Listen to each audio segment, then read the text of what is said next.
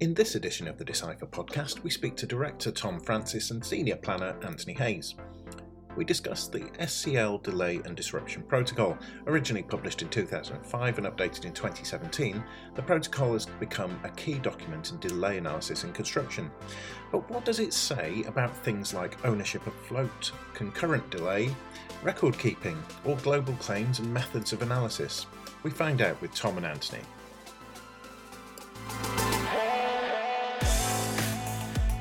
So, Tom, what does the protocol say about who owns the float? So, Stuart, the principle there really is the project owns the float. I think that's kind of the established view. I think there's some limited case law on that. The case that comes to mind is Ascon v McAlpine back in 1999. And I guess the protocol aligns with that. I think it states the float is not timed for the exclusive use or benefit by the employer or the contractor. Obviously, some contractors take issue with this principle. We do see many a case where they consider that they own all of the float in the programme. What we say in those instances is to those contractors is if you want to own the float, you need to show it. And the NEC is a big advocate, NEC contract is a big advocate for this, where it talks of things like the time risk allowance or equally terminal float. And those are two methods of the contractor being able to own the float by showing it in the programme from the outset. It's not shown. Basic principle really is whoever gets to it first essentially gets to use it. Tom, on concurrency and concurrent delay, it's a hot topic. It's one of those things that delay experts and delay analysts are never going to get tired of talking about. But what does the protocol say about it, and how should you deal with concurrent delay? Okay, thank you for that question, Stuart. Yes, it's obviously a very contentious issue, and we could have a podcast in itself probably on concurrency. I guess what I've always established or learned over the years is that the original view on concurrency was, well, we hark back to the Malmaison principle that you get your time for two events occurring at the same time, which are both delay and completion. One the delay of the employer, one the contractor. You don't necessarily get your costs for that delayed period. I think there's been a more recent case, perhaps De Beers Atos, I think, affirmed that position of time, not money.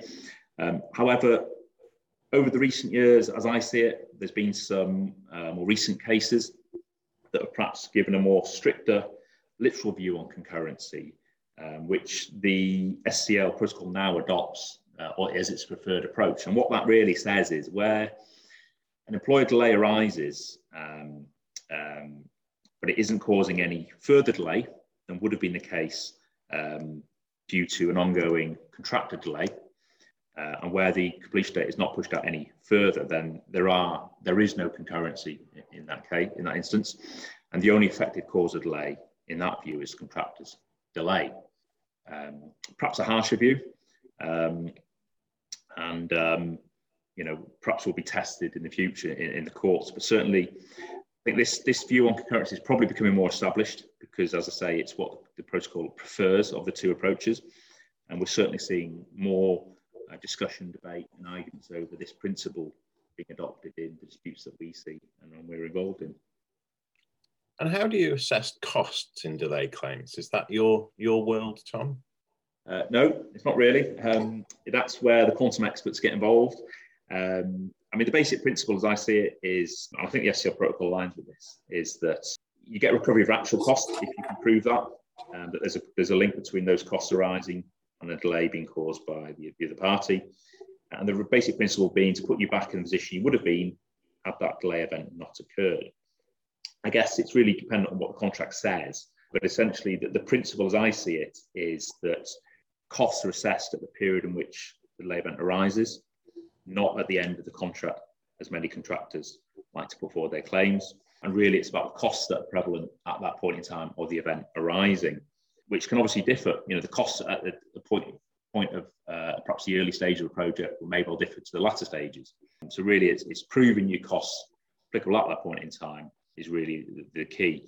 One point to note of interest is that the protocol talks, and I think it's a good idea, although I've seen it very little, or if ever, in print in real life, is where the contract says perhaps the party should set out a pre-agreed rate for prolongation costs arising at any given point in the project, similar in vein to the liquid damage provisions.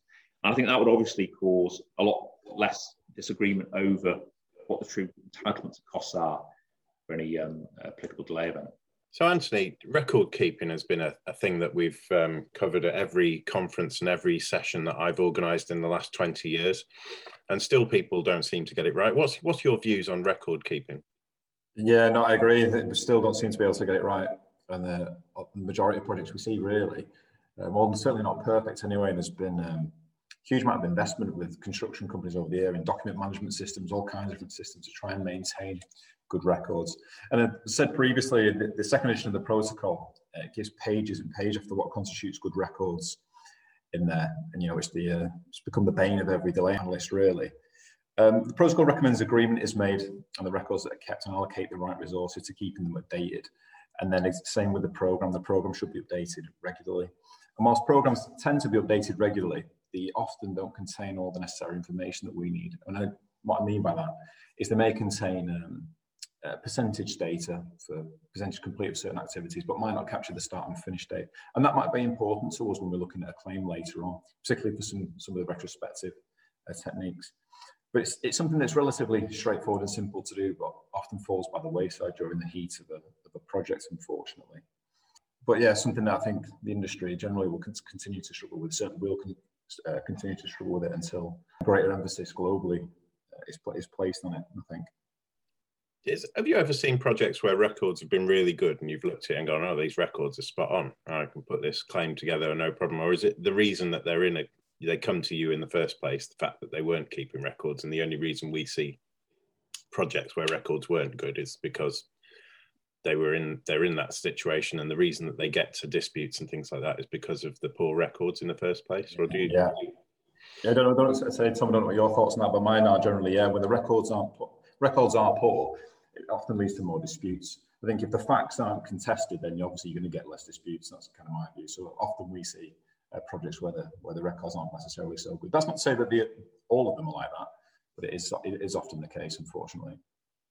Yeah, just add to that is, I think in my view, often the cost of record keeping is looked at and not the value. And obviously margins for contractors are pretty thin to start with. Can they afford to have someone keeping those records? Well, I'd argue, can you afford not to? Equally on the employer side, where we work on the employer side, quite often their records are even more scant than the contractors. And it leaves that party in a difficult position to try and understand the true position on the project. So yeah, record keeping in general is poor, hasn't really changed over the years, in my view. Where we get a case with good records, it's fantastic for us as a starting point. It makes our task a lot easier. It makes the exercise quicker. And obviously reduce cost for the client in those circumstances. But yeah, in general, if we could get better record keeping, it makes the delay analyst role a lot easier as a starting point for any analysis. Good. Okay, so Tom, the next question is about global claims. What do you see much in the way of global claims? Is that an issue? And what is a global claim? There's probably a lot of people who are not that familiar with global claims. So certainly, I think we see a lot less. I think a global claim is where the party cannot really particularise the cause and effect of discrete delays on the overall impact on the project, and you essentially claim your overall cost as a result of the issues that have arisen on that project, albeit a proper global claim should take out from that any of your own either tender inefficiencies or equally any of your own delays that have arisen by that party during the course of the project. What does the protocol say on it? I guess what they say is to particularise the elements of the claim that you can and only present a global claim for the elements that you can't. Equally, try and prove the global claim on any factual evidence that may exist as best you can.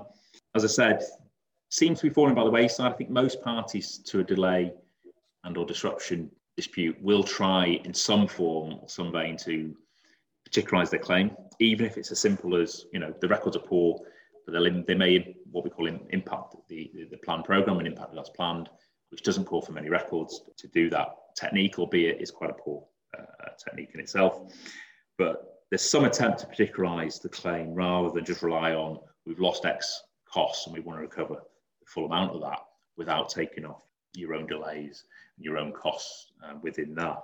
I guess the key point is it's a high risk strategy, because if one element fails, the whole of the claim fails. And perhaps that is one of the reasons that parties will try as best they can to try and particularise the cause and effect of each individual event based on whatever information they may well have. Right. Okay. So next up is, what does the protocol say about disruption, Tom? So the second edition is pretty well structured around disruption. It's quite a good resource, in my view, to refer to, where you have a need to assess the disruption on the project. What is disruption? Well, obviously it's a loss of productivity, and some calculation is needed in regards to how you assess that loss of productivity on the works. If you look at what the protocol says, it pretty much implies a hierarchical view on the different methods to adopt. Its preference being something site-specific, something that measures good productivity on the project against poor productivity. Usually that's the preferred approach in that regard is what we call the measured mile. Equally, perhaps something like the earned value type of analysis or trade sampling or such like it is adopted in that regard. Where you can't do something site-specific, what the protocol says to do is the next preferred approach is some sort of project comparison, comparing the rate of progress on this project to another similar like project. Where that can't be adopted, look at industry studies, look at productivity factors that are out there in various publications to look at how general productivity should be aligned with the productivity that's being achieved on your specific project. Got to just question the use of those factors. In my experience, they're quite often American-based, quite often a number of years out of date. Does that reflect your specific project? Does that reflect the times and methodology of your project? But often they are used where site-specific productivity can't be measured. And then finally, you come back to the least used approach or least favoured is the cost-based approaches, where actual cost is compared to tender cost. The difference between the two is assessed as the disruption. Obviously, if you're going to do that, just be aware that, have you factored in any tender errors in that assessment, any events caused by yourself as a contracting party, and, really needs to be credible with that type of approach for it to be successful. Disruption, in my view, is usually the hardest part of any claim to succeed in any tribunal. Because of that, you really need good factual records again to support your case if you want to pursue it and be successful in recovering, all or some of your costs as claimed. So, Anthony, what does the protocol say about methods of analysing delay? Is there what's its guidance, and what do you do, and what's your views? Yeah, well, there's now 6 as opposed to 4 previously different methods of delay analysis, and they're split between the prospective methods and then the retrospective methods. Prospective ones we call the cause and effect type methods. So TIA, as we discussed before, time impact analysis, and then things like impacted as planned. And then the effect and cause methods, which are the retrospective ones, things like time slice windows analysis, as planned versus as built windows analysis, as built, those methods. In terms of which are the most appropriate to use, well, the protocol gives you guidance within there and steers you relative to, well, first and foremost, what's in your contract is the most important. So follow your contract if you have a named method in there.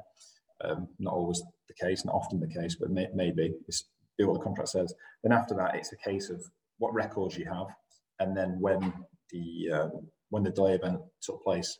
In our experience now, we mostly get involved after the event, so they're time distance, so we would favour one of the retrospective approaches, and then it would be a case of going into them, looking at the records. Hopefully they've got good records, and then perhaps one of the as-built, as-planned as as-built windows or time slice windows analysis approach would be more suitable in that case. Anything to add to that, Tom? Yeah, I think as Anthony said, it's contract dependent. If anything is written in the contract in that regard, it's obviously dependent on the records and the timing of the delay event in terms of, is the project still ongoing or is it completed, and your time distant from the events itself. We tend to see that, I think most delay analysts, delay experts will adopt, where the records allow it, as Anthony said, a windows type of analysis.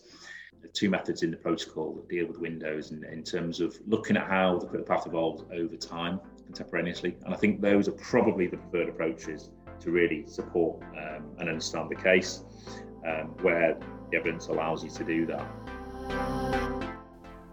Thank you for listening to the Decipher podcast. As always, we've tried to ensure the accuracy of everything in the cast at the time of recording. However, no reliance should be placed on it, and Decipher Consulting take no responsibility for any omissions.